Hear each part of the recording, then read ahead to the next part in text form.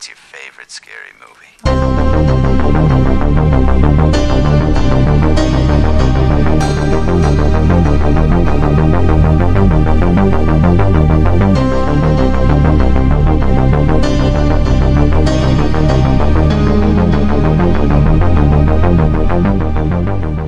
Stop Horror Time, the podcast where two LGBTs talk the horror movie of the week, real life crime or events, and if it's worthy of being an honorary gay film. And yes, the titles are puns. I'm Elle. I'm Kate. Hello. So I'm just making a quick note. Hello! I'm sorry. I just thought of something real quick. So, hello everyone. This month we are doing something I picked. It's 1978's Magic. Woo! Directed by Richard Attenborough, aka, John Hammond of Jurassic Park fame. And starring Anthony Hopkins. It's a, I guess not young, but like young to us Anthony Hopkins. Younger. Yeah, younger. As a magician / ventriloquist who makes it big and kind of gets spooked at the idea of like getting his own like television show. There's mentions of because it's of a psych evaluation he needs to take. He's like, nope, runs away to the Catskills where he grew up to kind of clear his head, stays with his like childhood sweetheart. Shit happens. It's all about who's really running the show here, him or his ventriloquist dummy Fats. Yeah. That's the main thing, right? Yeah. Yeah. And Margaret's there. Burgess Meredith is the agent. I love Burgess Meredith. Juicy. So that's the basic plot. I chose this, so Elle, you hadn't seen it, right? I didn't even know it existed, so... Did you go in, like, completely blind? Was I just, like, Yes. watch this, and you're like, okay, Yes, basically? I did. I'm going completely So blind. how'd that go? What the fuck?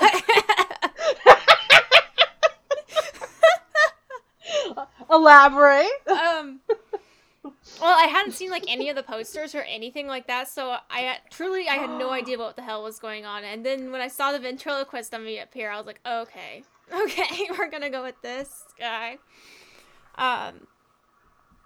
Did you know even going in that he was a ventriloquist? Because there's kind No. of like a little reveal. No. Yeah, so for those listening, he starts off as just a magician, and it shows his first time at an open mic night, and he just bombs. And they're like, fuck you, basically. And so then it cuts to later when he's successful, and you're like, what's the difference? And he pretends to be his own heckler, like, he manipulates his voice. Yo, yeah, he throws his voice. Because ventriloquists can do that. Yeah, he throws his voice. And then he reveals that it's a dummy. And that's his act.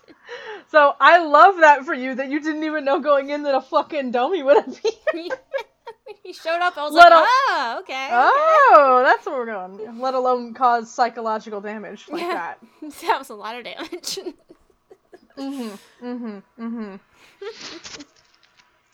So, what's that?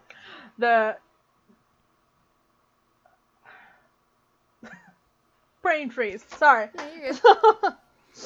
So I guess just getting into it, like, I don't know how open-ended you would consider, like, what you think Fats is.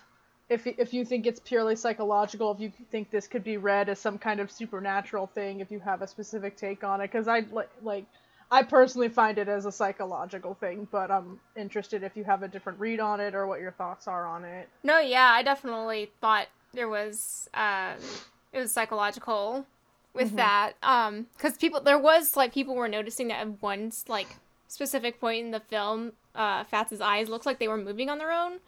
But that was just like an accident, and Richard he just left it in because he didn't think anyone would notice.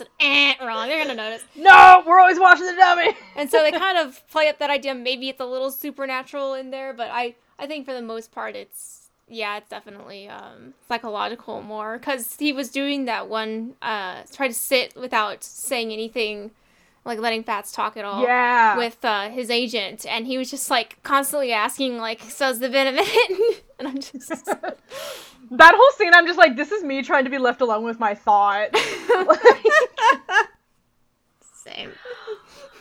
And like, that's when this... Oh, sorry, go ahead. He does, like, that rapid-fire sequence when he's, like, I'm not gonna make it. And then he's like, nope. And then he just, like, brings Fats out. And he does, like, this really rapid-fire... speaking part, like, he was just holding it back so hard. I was like, oh, woof, man. God. Yeah. And they don't really get into, like, his past and everything. You just know that there was something there, and that's why he's afraid to take that, like, medical evaluation. Mm-hmm.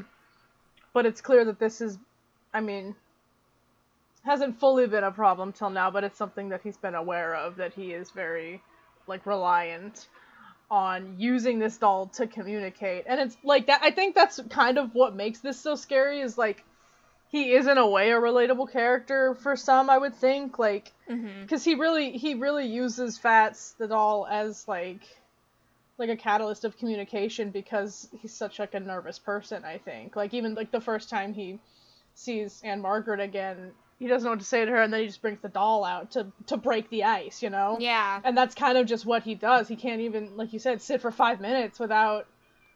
And also, like, that's kind of what made him famous. Like, he couldn't do magic on his own. It allowed him to bring out this other, like, side of himself. And it, unfortunately, like, he can't handle it. And that's kind of scary, if anyone finds that relatable. I don't know what you feel about that.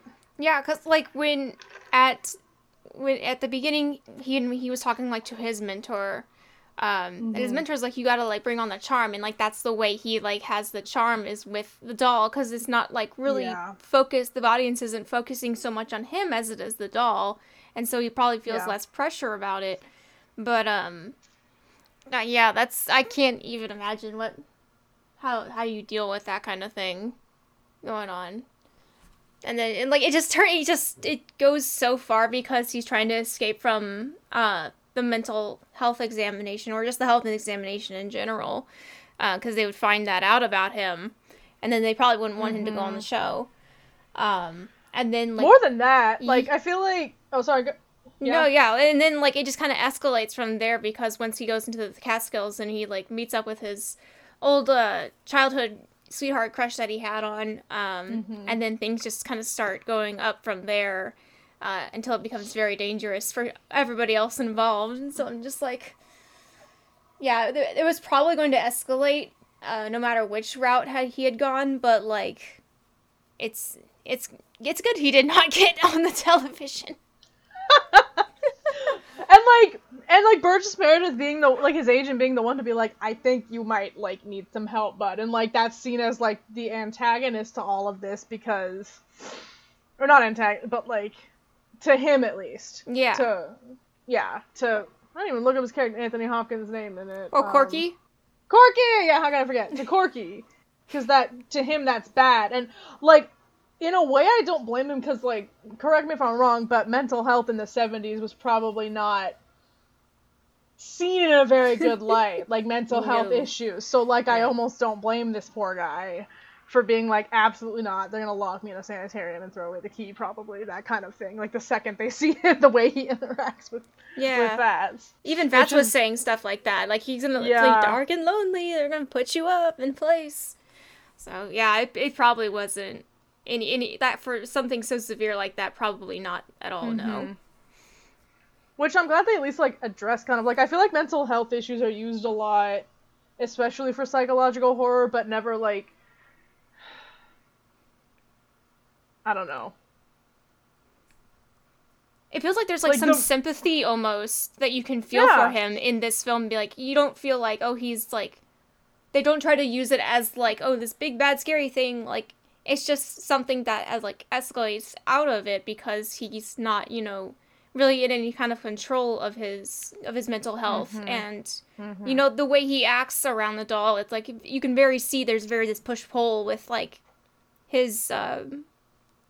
with it, because, like, there's just, you know, when Fats is like, oh, you should go kill your childhood sweetheart, and he doesn't want to do it. Like, you can see, like, how desperately he doesn't want to do these things, so he's, like, fighting against it.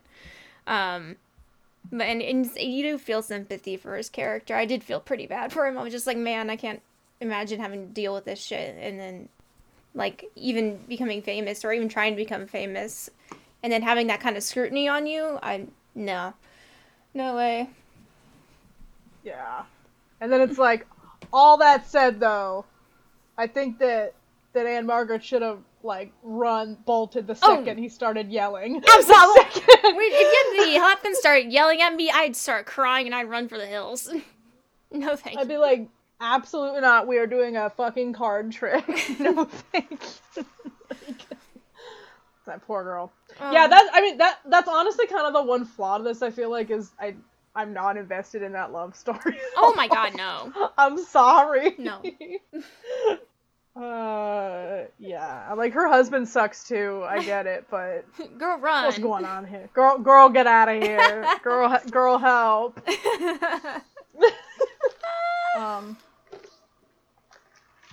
Yeah, I mainly just want to talk about this, or like what really floored me when I first saw this. I knew more about it going in than you, because I knew it was about ventriloquism and everything, but just like learning that, like, the fact that Anthony Hopkins learned that, like, craft for this specifically, and just like I was honestly just watching this, I'm like, this might be one of the best, like, performances I've ever seen, like, in a horror movie or at all, like... Yeah. Like, just thinking of the mechanics of everything, of... You're basically doing two performances at once, and that's, like, the whole... Like, that's most of the movie. Yeah. Is that.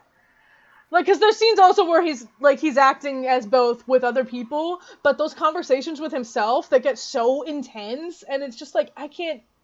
You know what I'm talking about? Like, no, yeah. Absolutely. It's fucking insane. His mind, and you feel so stupid being like, yeah, that guy Anthony Hopkins gave a pretty good performance, but, you know, like, I don't know. Especially when, like, he was, like, saying, like, too much. When he was talking to Fats, and, like, that one part where he, like, has his forehead against the mirror, and I was just, like, at that point, I was like, damn, he's giving it in this movie, isn't he? He's really giving it. He's serving. He has the range. He's like ordering him around, like, get on the floor now, turn around, all that shit. Yeah. Grab a knife. Okay! He's like, what? He, like, stops right there. What? Oh, my God. And I also love, I think this goes with, like, how this is, like, two parts of his personality and the melding, but, like, I don't see this as a flaw, like, when he's going back and forth between the voices, sometimes, like, you know how Anthony Hopkins sounds, and his dialect, and his, like, nasal range or vocal range, like, it gets a lot higher when he, sometimes, especially when he's arguing with Fats, when it's going in between. Yeah. So that, like, his voice almost melds together with the, like, higher register American accent of Fats, and it's so fascinating. Yo, yeah. Like, it's so fucking cool. I don't know, like, if you're gonna, like, if the main pitch of this movie, I feel like, relies on that performance, and some people might find some of it sloggy, but by the end of it, you're just thinking, like, holy shit, that was a performance, and, like, yeah, I feel like it's worth it. I do. Oh, yeah, because, like, they were talking about how when he was trying to do an American accent, it kind of doesn't work, but also kind of works at the same time, so it's kind of like this disjointed sound, which they thought actually contributed to the character, because it is kind of that mental state that he's in. But yeah, like when their voices are almost sound like they're melding or meshing together when he's arguing with himself as Fats, it's definitely kind of creepy, and I really enjoyed that aspect of that. It's just so, yeah, honestly, Anthony Hopkins' performance was, like, the top tier thing for me out of this film. Like, beast mode. Beast fucking mode. Out. Because he's so, I've never seen him so, like, his movement, I've never really seen that out of him. Because, you know, in Silence of the Lambs, which was made not long after this film came out, it was a little while, but, like, you know, there was a gap in between the both, but, like, for the most part in that movie, he's very still. He doesn't really, like, do, like, these grandiose moves that he's doing in Magic, and so just to see all this, like, flurry of movement, and just, like, Ken also being younger does help a little bit with that, but it's just so wild, and it definitely, I think, helps with his, like, how he's feeling in his state of mind in that, especially when you were talking about how Fats was, like, ordering on the floor, he's like, spin around, and just, like, get on the floor, and stuff like that, and I absolutely loved it. I would encourage people to watch it just solely for Anthony Hopkins' performance in the movie. Yeah, absolutely. It's funny, because I once told my friends about this, and they thought it was a comedy, the way I described it. I'm like, no! Oh, no! No! It's terrifying as shit! No. sorry, aren't dolls terrifying? Have we not established this? Yeah. Especially ventriloquist dummies. Like, No, thank this you. this apparently was the inspiration for Slappy the Dummy. Yeah! In fucking Goosebumps. Yes! It was. Absolutely was. I was like, when they said that, I was like, okay, yes, because I remember hearing Slappy's voice, because my sister used to have, like, this giant R.L. Stein Goosebumps book that had a Slappy on the front, and when you pressed, like, his mouth, his eyes would light up, and he'd talk. And I was just like, okay, so I remember the voice, and, like, comparing it to Fats, I'm like, okay, yes, I can definitely see where the inspiration... Hey, yeah, hey, that whole thing. Yeah. Ooh, yes. Not a living dummy. That's a good segue into the creepiest ventriloquist dummies of all time. Yeah! We could talk about. So the first one came from 1945's Dead of Night. His name was Hugo, the ventriloquist dummy. It's a horror anthology movie that features 5 short tales, and that ends with that short, the ventriloquist dummy. It's uncertainty of whether the dummy is real or not, possibly unhinged ventriloquist, a really creepy looking doll. And there was mentions in reviews on IMDb when I was looking up stuff about magic that was like, it's so cool for Richard Attenborough to bring a sequel of Dead of Night. three critics mentioned that. Yeah, I want to see that. I've heard of it. It looks creepy. And then there was 1964's Devil Doll, which also had a ventriloquist doll named Hugo. And apparently it's not a great movie, but it's not nearly as bad as most others that appear on the spoof TV show Mystery Science Theater 3000. It's one of the few ventriloquist stories where the doll is unequivocally alive, kind of. It's like a trapped soul of the assistant that was murdered by the ventriloquist. So the dummy has to stop him from murdering an heiress, which I might have to watch that because I'm always looking for more creepy doll horror movies. Mm-hmm. Then there's Willie the Dummy from Twilight Zone, the episode of the same name. So Jerry is his ventriloquist. He wants to get away from his dummy. Just doesn't want to be by him anymore. And while his agent thinks he's having a breakdown, Jerry knows Willie's talking on his own and that he's at the doll's mercy, so he creates a new act with goofy goggles and locks Willie away in a trunk. This does not please him, and not to psychoanalyze an inanimate object, but like Fats and Maxwell, there may be some jealousy at work here, as Willie tricks Jerry into destroying Goofy Goggles. And yeah, like, because it almost feels like there was like jealousy, just to jump back into magic real fast, when Fats was talking about Peggy, because Peggy Snow, and I was just like, because I kind of felt that vibe, and I was like, okay, it's weird. Weird feelings. There's also another episode of The Twilight Zone called Caesar and Me with Caesar the ventriloquist doll. It was the same doll that was used as a villain twice. Oh, hi. Sorry, my cat just came into my room. This time the dummy is playing this doll named Little Caesar, who is owned by Jonathan West, who's a ventriloquist so bad a little girl makes fun of him. So Caesar talks Jonathan into a life of crime. They get overheard by the little girl, and she tips off the cops. Snitch. They are unsurprisingly unmoved by Jonathan's attempts to get Caesar to confess, and Jonathan goes to jail, and Caesar tells the little girl to kill the landlady with poison darts. So we're just gonna go up. There is actually an episode of Doctor Who called The Talons of Wang Qiang, and the doll's name is Mr. Sin.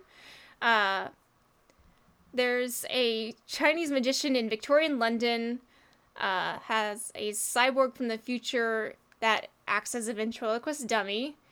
That's a lot. What era was this? Which Doctor? I think it was an older one, like before they rebooted it in like 2005. So this was one of the older ones. It doesn't say exactly which one. But, I mean, with the concept that kind of racist and sad, I'm like, this has to be classical. Oh, like, this has to be Hopefully. No thanks. We have a girl dummy. It's an episode of The Avengers from 1966, and the episode is How to Succeed at ... Murder. So Henrietta the doll has a simple plan: destroy the patriarchy by replacing male CEOs with their female secretaries. Let her. Yes. Yes. One of her victims is J.J. Hooter, played by Christopher Benjamin, who is also in The Talons of Wang Chiang. Apparently, he has creepy dolls in his contract because he has to keep playing with them. Henrietta, with her husband, recruits competent women, gives them charm bracelets that kill, and orders the death of men in power. And she runs a fitness center. Her husband's name is Henry, which pretty much ruins any attempts at a twist ending. My God. I'm just gonna be like, let her. Let her. She's allowed to. And finally, we have Vlad and Lizzie off of the episode from The Middleman, the vampiric puppet lamentation. When Vlad the Impaler and his lover, Elizabeth Rousset, died, their blood seeped into the wood of their beloved puppets and trapped their souls in them for eternity. When Lizzie was tracked down and sealed away, Vlad was bought and sold repeatedly, leaving a trail fraught with madness, fever, pestilence, matra, fratra, patra, and suicide in his wake. The dolls can possess people, and they want to marry while in the arms of two people in love. This will both restore them to human bodies and unleash an eternal night of blood, as one does. That's great. That's all it mentions? Is this an article or something? Yeah, it was like the 10 creepiest ventriloquist We're not dummies. So no Slappy, no dead silence. I'm offended. They did mention Slappy, but since we already mentioned him before, I figured, okay. Yeah. But there was another article I was looking at that did mention Dead Silence's ventriloquist, and I was very sad that he wasn't in this one. Yeah, what the fuck? Because what the fuck, man? You gotta include Dead Silence's creepy-ass doll. James Wan and his creepy-ass dolls. Like that one domino picture that's like James Wan creates Saw ventriloquist dummy Grace. Yeah, I mean, where was Billy the Puppet? I guess maybe. Well, he's not a ventriloquist. True. Yeah. True. But anyways, yeah, that's some creepy dolls. So for some horror films or horror episodes, if you want to check those out. There was even one in a comic of Batman called, it was a Scarface ventriloquist. Yes! Yes. Arnold Wesker. He's in the animated series too, I think. Like, he shows up. God bless. Yeah. He has to call Batman Gatman because he can't say the letter B. Oh, bless. Dolls are just creepy in general, and when you make it so that you have to make them talk, it just makes it worse, honestly. If you put one of those in my house, I'd light it on fire. Especially if they're speaking your inner psyche and making you do terrible things. Kill him with me. Use me. And he's like, me. Passing gangrene in the face. Like, he takes that literally, just smacking him with the doll. I was like, fuck, that's a heavy doll. Damn, but yeah. you can hear it, too. It come. All that shit. I'm like, jeez Louise. That'd be a terrible way to go. Oh, yeah, getting R.I.P. kicked out by a fucking dummy. I know. So, this is definitely not a gay film.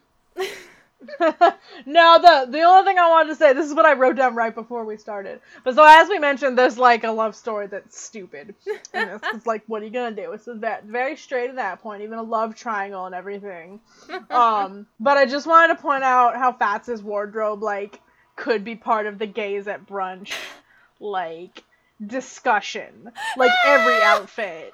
And there's also, like, match sweater game in this, which I feel like is inherently gay. Because we love to notice a good sweater in horror movies. Sweater in the club. That's the main thing I want. But especially, like, Fats is, like, with the overalls and the fisherman beanie and stuff. I'm just like, yes. He's going to brunch. So I just wanted to point that out. Let's even just argue, like, oh yes, obviously This is the representation of his inner psyche of homosexuality, and that's why he doesn't want him to be with a woman. You're gonna just like, who gives a shit? Yeah, That's gotta fit. I'm gonna make everything gay. That's the point of this. Yeah, those are the rituals. But that's all. Unless you have anything to add. No, that's actually quite a summation. Because I was like, why does Fats got a good fit of fashion? I can't even wear that. That's shit. fucking wide. You see? You saw it. Oh my god. It's a great movie to draw some fall inspiration looks from. So, Fall aesthetic. exactly. So we have any last words about Magic 1978? That's, Anthony Hopkins Beast Mode. You can watch it for free on Canopy or Tubi. Absolutely do watch it. And if any guy ever performs that card trick with you, do not have sex with him. Because he stole it from this movie. Oh my god. I still think that's so funny that, he, this is your card after, those intense minutes of, reading her mind and shit. And she, touches his hand, and then it's boom, straight to the bedroom. I'm like, I guess.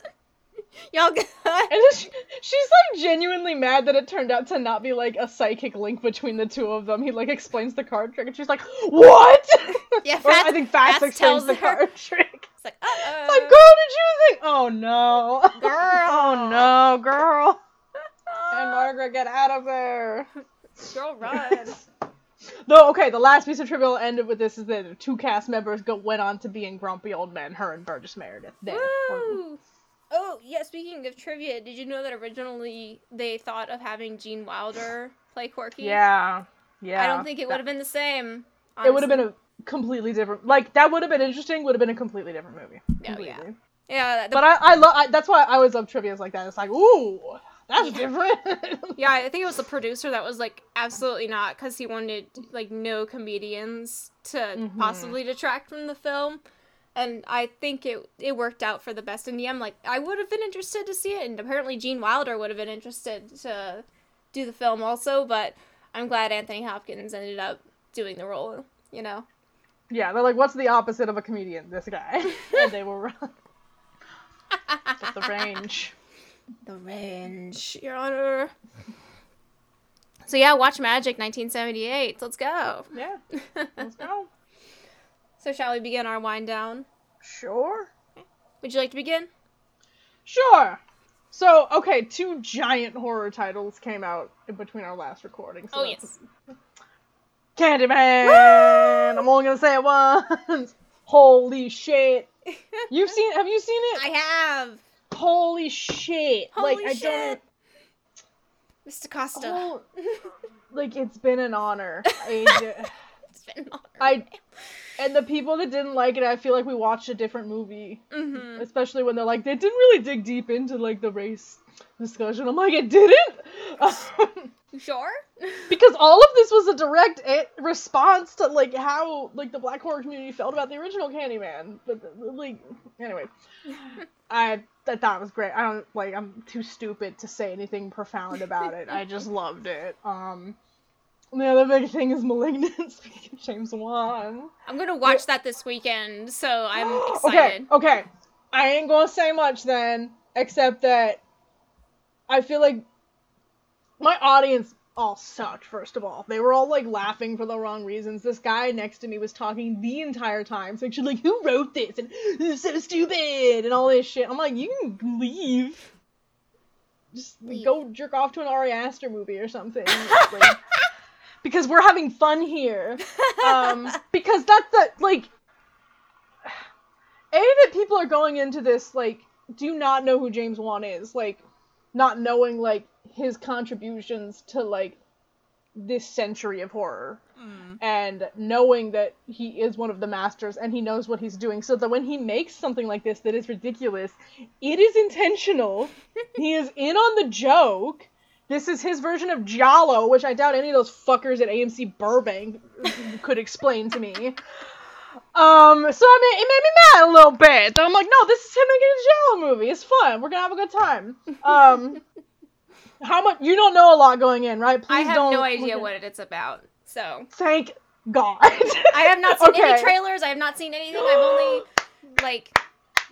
Well, and That's it's it. okay. That's even better because, like, I love that the trailers for this, the marketing for this, brilliant because it does not. It gives you enough to get you in, but there's chef's kiss. It's just gonna bloom like a blooming onion for you. I am so excited for you. I hope everyone watches it, just going in as blind as possible. Yes. And oh my god, I just love it. Malignant. Yeah, that's coined by Michael Kennedy. Malignant. That's the main shit. Then last night I got to go to a shopping mall Night of the Comet double feature, and like, I just bought it was at the New Beverly. I just bought the tickets because I'm like, hell yeah, I like shopping mall. I've never seen Night of the Comet, and I should. Turns out, like, there were, like, a bunch of surprise guests. Like, Kelly Maroney was there, and, like, the director, the editor, Oh, wow. a couple of other actors. One of them whom didn't recognize him in the movie, like, from the 80s, but when he got up there, I'm like, why do I know this, like, middle-aged man? And then the guy leading the Q&A was like, so you were in Cobra Kai, you were one of the original Cobra Kai members, so, like, he went to Karate Kid to chop, and I'm like, I recognize this guy from the Cobra Kai episode where they all reunite! Like, what is wrong with me? So, you know. Oh, God bless. And other than that, I've just been rewatching shit. I rewatched the first season of the other two, and I've been watching the new season, and it's fantastic. Yay. Yeah. Oh, and what we do in the shadows. Oh, I need to start. I need to get on that. So I watched the first 2 seasons. I need to watch the next My episodes. my clown shoes are on. Is Squeak, all I squeak, can squeak, say. squeak. I'm literally like, I got one clown shoe on. I'll put it that way because I don't want to give in. But I have a clown shoe on, like, in case we're ready to roll. Is what I'm gonna say. That's all. One clown shoe What about on the step and one clown shoe in the darkness. Exactly. That's how I feel about all this. Anyways, yeah. If you know, you know. If you know, you know. So I haven't been up to too much. I've actually managed to read a couple books in between our last episode and this episode, which is amazing because I haven't really been in that reading group, but I'm feeling it now. And sometimes when I'm at work, I'm like, God damn it, I just want to be reading my book. So it's nice to feel that. And right now I am reading All the Light We Cannot See by Anthony Doerr, and he has a new book coming out. I think it's called Cuckoo's Cloud something, and apparently a lot of people are excited for it. So I'm almost finished with All the Light We Cannot See, and I really like it. My sister, I asked if she had read it at all, and she's like, I couldn't really get into it, and I was like, yeah, it's okay. Sometimes you do, sometimes you don't. It's everyone's, different strokes for different folks, as they say. Mm-hmm. But after watching Near Dark, I watched the original King Kong, stop motion King Kong. I can see why my grandpa was terrified of it as a child. It's still good. I see why it has an impact on cinema and all that. So it was part of my top 100 countdown. I get to watch Bonnie and Clyde now since I watched that. Oh, okay. So can't wait to watch that. And saw Candyman again. Yeah. Yeah, Mr. Costa. We'll go to battle for you. I think the stupidest take I ever saw about Candyman was like someone's like, I hate it. It was too woke or some shit. It was like they blamed it all on white people, and I was like, you do know his origin was he died at the hands of white people, right? Who's gonna tell him? Who's gonna tell him?